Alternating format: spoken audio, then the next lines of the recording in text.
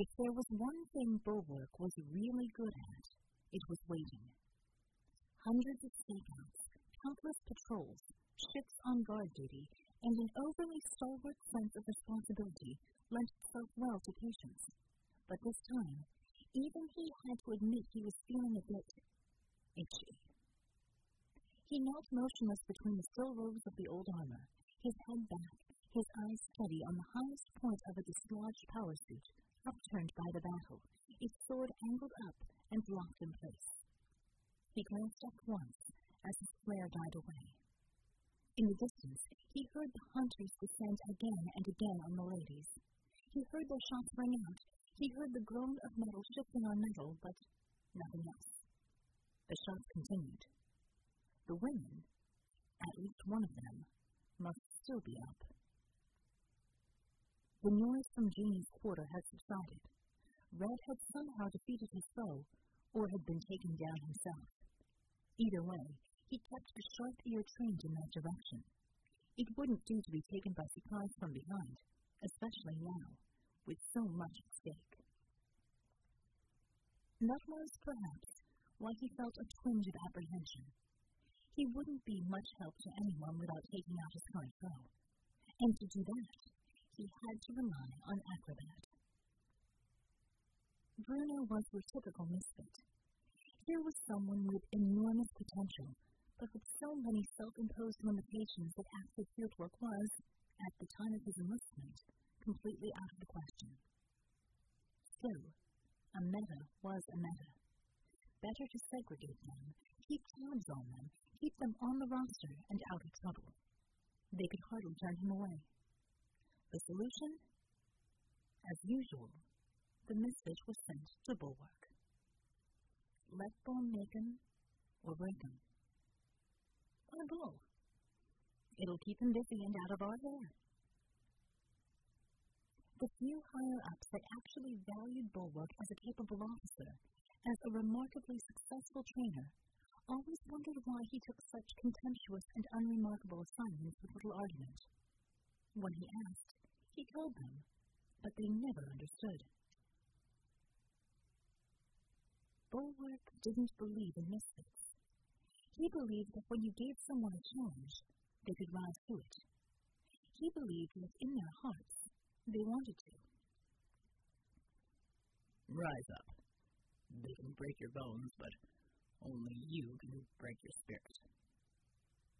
He said it often, to his recruits and, even in the quiet hours of the morning, to himself. Why walk when you can run? Why run when you could fly? How will you ever know until you test yourself?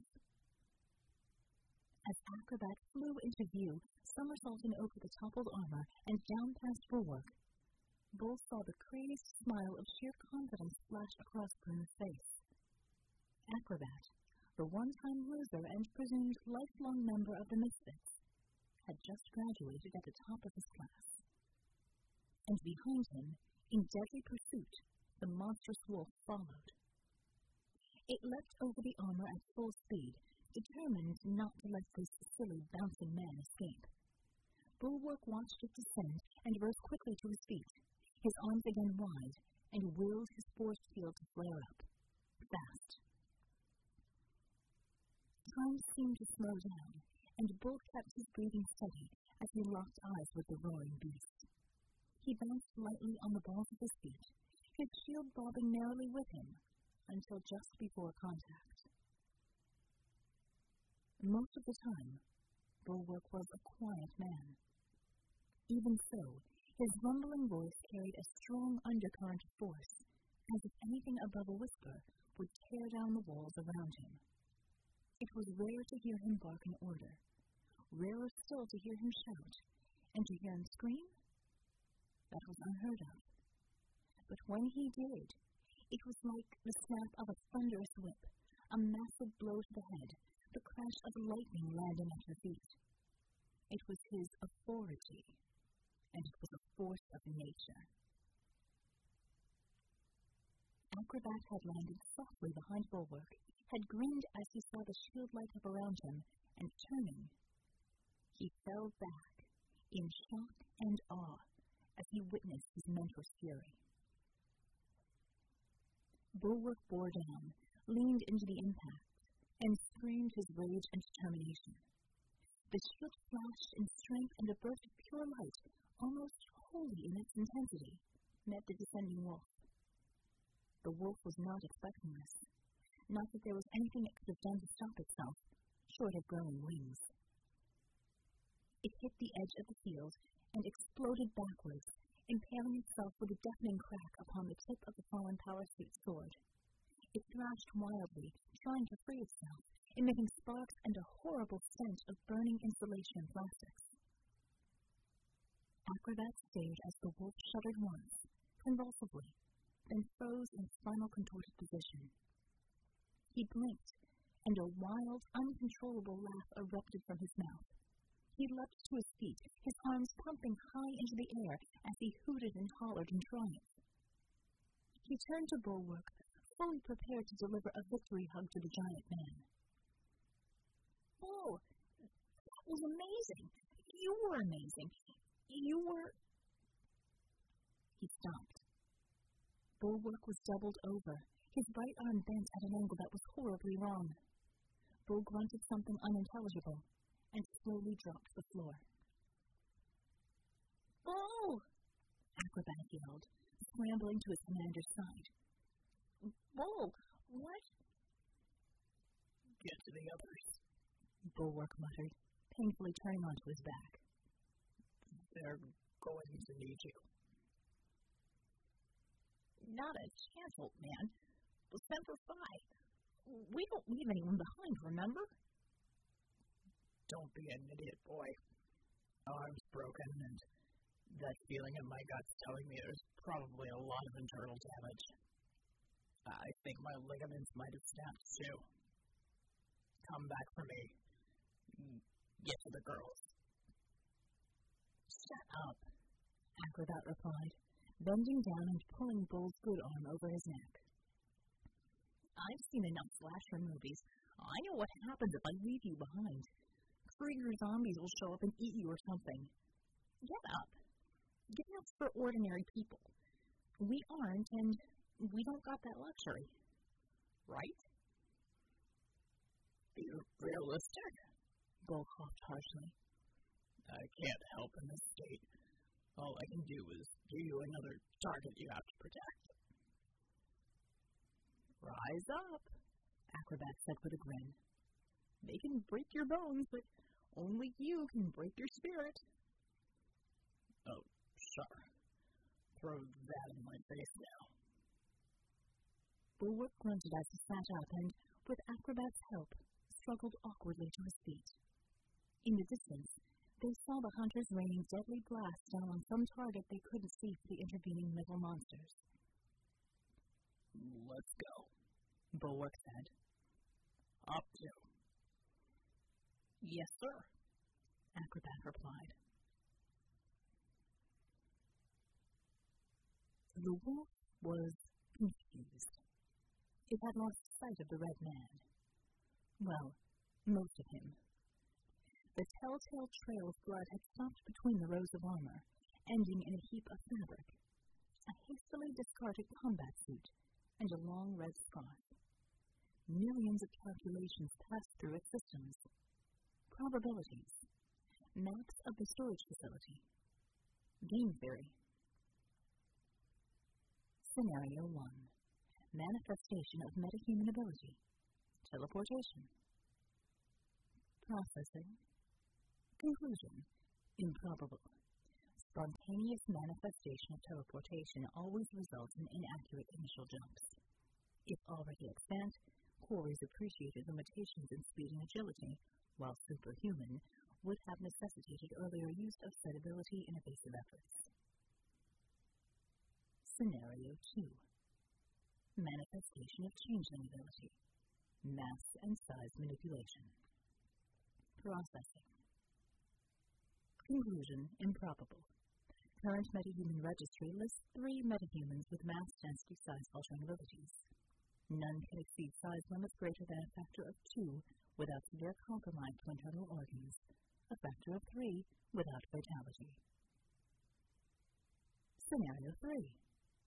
Guile. Processing. Conclusion. Probable. Quarry exhibits cunning and ingenuity, as well as agility. Shedding of garments may indicate a stratagem to confuse one's predator. Transmitting data. Course of action. Wait. Monitor. Quarry is now uncovered and vulnerable. Targeting systems adjusted accordingly. And from his ambush point, still, Red watched the wolf. Stripped, every cell of his skin fed him a constant stream of information from his surroundings. His fingertips, extended into hard, curved hooks, gripped the back of the power suit. He hung there, motionless, surveying the minute movements of the wolf just feet away on the other side of the armor. His skin had cooled to the exact temperature of the armor. Infrared sensors were not going to help the wolf now. Red felt the crackle of electricity coursing through the mechanical predator, the echoes of tiny gears as its head swayed to and fro, the cooling of his blood on the robot's clothes. It wasn't enough. He had bought himself a moment to breathe, to think, but it wasn't enough. Even at rest, he sensed the power in the beast, the raw torque in its limbs, and the snap of its jaw. All he had was somewhat mutable flesh, bone, and a meat-spaced brain. He needed something more. He needed a closer look. More. Listen, look. Simmer in on the damn thing. It wasn't the easiest thing, focusing on a non-living creature around the cold barrier of a steel statue. Slowly, Red felt for the echoes, the signals, and defined the wolf. It appeared a bit beaten up and battered, a few dents and scratches here and there. Of course, it had crashed into a few power suits here and there during the chase, and at full gallop. What happens when indestructible things collide? Something's gotta give, and something had. There. It wasn't the biggest opening, but as far as he could sense, it was the biggest he was going to get. On the back, at the nape of the neck, the wolf was, well, he was bleeding. Bleeding energy. A chink in the armor, enough to expose something within, something vulnerable enough to shed flashes of heat and electricity. Was it enough? Was there enough of a breach to gain the advantage? In answer, a spark fizzled through the exposed crack and popped with a guilty burst. Contact. Red relaxed his body, took a breath, vaulted high over the power suit, and crouched down onto the wolf's back. His legs gripped the curved sides of the torso and locked on as he leaned forward and threw his arms around the wolf's neck. He was anchored. The wolf went wild. Its head reared back, jaws snapping in a futile attempt to ensnare its unwanted rider, but to no avail. The armored neck simply did not have the flexibility to allow such a maneuver. In desperation, it began a series of vaults and hops, but Red held fast. It paused for the briefest of moments, growling, and threw itself on its back and began to roll about. Red grunted as the sudden impact almost knocked the wind out of him. He gritted his teeth and willed the armor to come, to grow.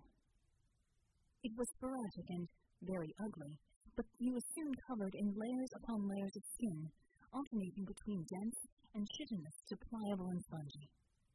It took the brunt of the attacks, and the wolf roared in frustration. But it didn't stop moving. Red held on, his eyes locked on the tear in the wolf's neck. Finally, the wolf gave up and came to a dead stop. It was pondering its options. That's enough. Go time. He released his arms from the wolf's body and reared back. His hands, held aloft to strike, spread wide as the claws erupted from his fingertips. He drove them downward, angling them sharply to drive into the wound and up into the wolf's neck and into its brain. Red gasped as he felt his claws snap apart upon entry. It wasn't enough. Secondary armor and the jagged tear in the hull had blocked the killing stroke. And now, finally sensing Red as a threat, the wolf was off again, leaping, spinning, frantically trying to buck him off. Red screamed as the bones of his fingers, now anchored in the wolf's neck, crunched and shattered. His breathing grew quick and shallow as he forced himself to endure, to keep pressure with his legs as his trapped hands held him fast to the wolf's back. Fighting off the vertigo, grunting through the pain, he let his broken fingers feel for cracks, for holes, for anything, any way through to the vulnerable brain. Nerve endings screamed for relief as he flexed the muscles of his arms, pulling at torn and broken ligaments in his fingers, in futile attempts to worm their way deeper through a mess of wire and torn metal and components he didn't even have a name for. He stared in disbelief as the middle finger on his right hand flexed and bent in a shape no finger should, and popped out to dangle free, like some grotesque horror movie prop. He was in danger of losing his grip. But he had to try. He had to find an opening. And there, in spite of the pain, he heard himself erupt with a booming laugh as he felt the tip of a pinky finger inch its way through the armor and into the mesh of wires lining the wolf's spine. He dug in hard, thrust up the wolf's back, and willed the pinky claw to heal, to grow and shoot up the inner tunnel of the neck. He felt a moment of victory. Just a moment. The razor tip of the claw found its mark and shot through the jungle of nerves tethering the CPU to the body.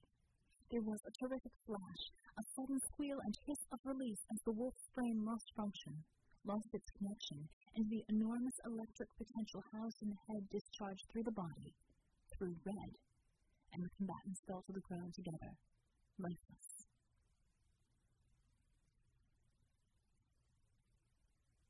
Scope took a stance as the hunters went to the top of their arcs. They had to keep flying like real birds, it seemed, something of a design flaw, since it meant they had a limited time for a kill sweep on a dive before having to climb again. This would have been a piece of cake if she had good eyes. It would have been ridiculously easy. In fact, since the hunters had to present the target to her before they could open fire. She had her guns trained in opposite directions, ready to make the shots. The hunters opened their mouths. It felt as if someone was throwing sand in her eyes. All she could see through the fog and the pain was the open mouth. She couldn't see the relatively tiny muzzle of the energy gun. Damn it! She dove for cover just before they opened up in her. Scope screamed. No good! Vision's better, but not enough for that shot. Well, what can you hit? Harmony shrieked. She couldn't see, damn it. How could she hit something if she couldn't see it? And how could they? Their eyes were big, huge in proportion to their heads. Probably had several kinds of senses packed in there. If she took those out... By now she could tell where the hunters were in their attack pattern by timing and the noise. They were climbing again. She threw herself out of cover, ignoring the harsh, stabbing pain in her retinas, her guns blazing away at the glowing red eyes just as they turned into their dives. As it always did when she was doing this sort of a shot, time slowed for her. 3 bullets. 1 eye out on the right side hunter. 2 more, the corresponding eye on the left side hunter. Their heads jerked around, bringing their other eyes to face her. 1 more bullet each, and the heads were dark. The hunters were blinded. She rolled back into cover as the birds tried to pull up, the wings making screaming metallic sounds under the strain. But it was too late. Far too late. Gravity is an unforgiving mistress. The birds slammed into each other mid-air, then fell in a tangle of mangled metal, thrashing as they did so. Sounds came in on one channel. Not good sounds, and all in the distance. No telemetry or feeds on anyone. Vickie didn't even have time to think of an easy way to signal she was back online. Not with several kinds of nasty bearing down on her team from the sound of it, and her boards showing only one signal in and no signal out. And then, just as suddenly, before she could say or do anything, it seemed to be over. There was no sound at all. Red's little dot wasn't moving. She started to type in commands and... Wait. She had signal out on him. And suddenly, camera 2, a stunning view of a tangle of metal that he seemed to be hugging. Of course she had him live. Of all of them, it would have to be him. Maybe it was the fact that he had grown skin over his mic, earpiece, and camera that had protected them. She screamed into the mic. Red? Red! Wake up, you miserable rat bastard SOB! Wake up! You're the only one I can talk to. If you're dead, I swear to Hades I will resurrect you so I can kill you all over again. Wake up! She unloaded all the invectives she knew in the 8 languages she was fluent in. The Russian was particular choice. Russians really knew how to cuss. If only he could appreciate it. And then...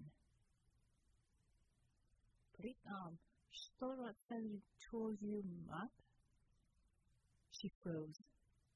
Her heart leapt. You're alive!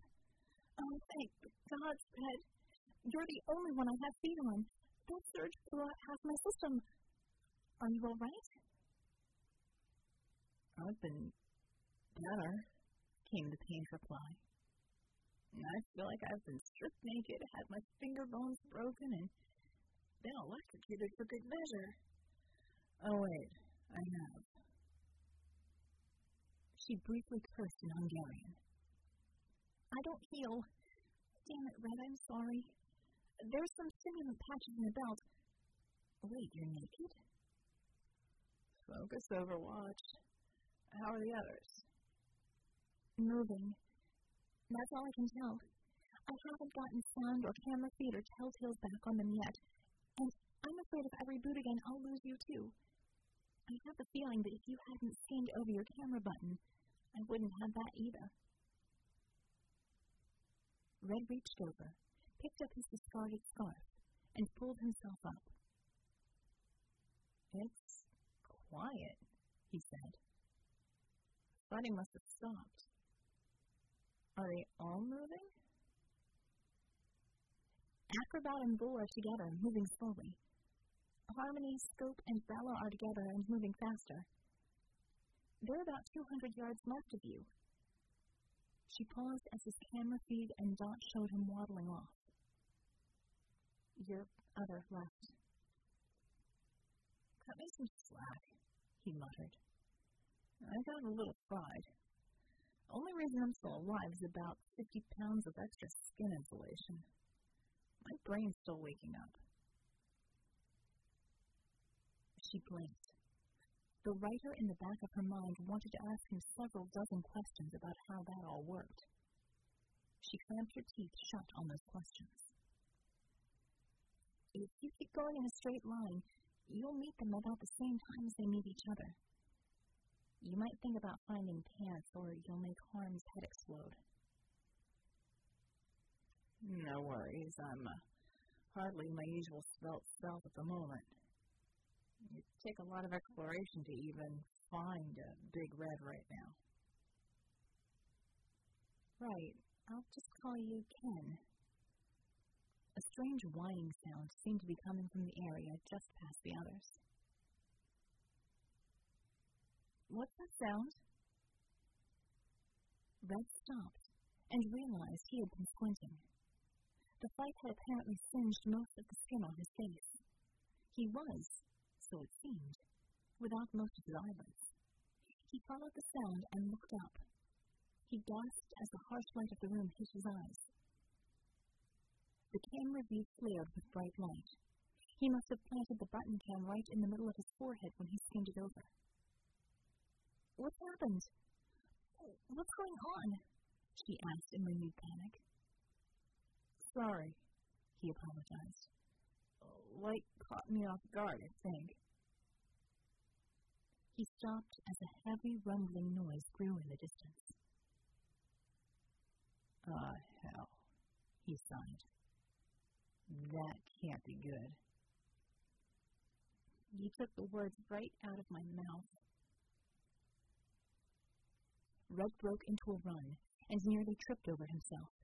His impromptu armor of skin and tissue hung awkwardly, interrupting his stride and playing havoc with his sense of balance. He swore as he was forced to stop and wheel the excess flesh away. What's wrong? Vickie asked. Are you okay? Did you break something? Just give me a moment, Red snarled. There's a little too much of me right now, and... He doubled over, surrounding by steaming piles of his own discarded skin, and retched. Those were puking sounds, Vickie said. You're puking. What is it? Poison? Nerve gas? Red steadied his breath and wiped his mouth.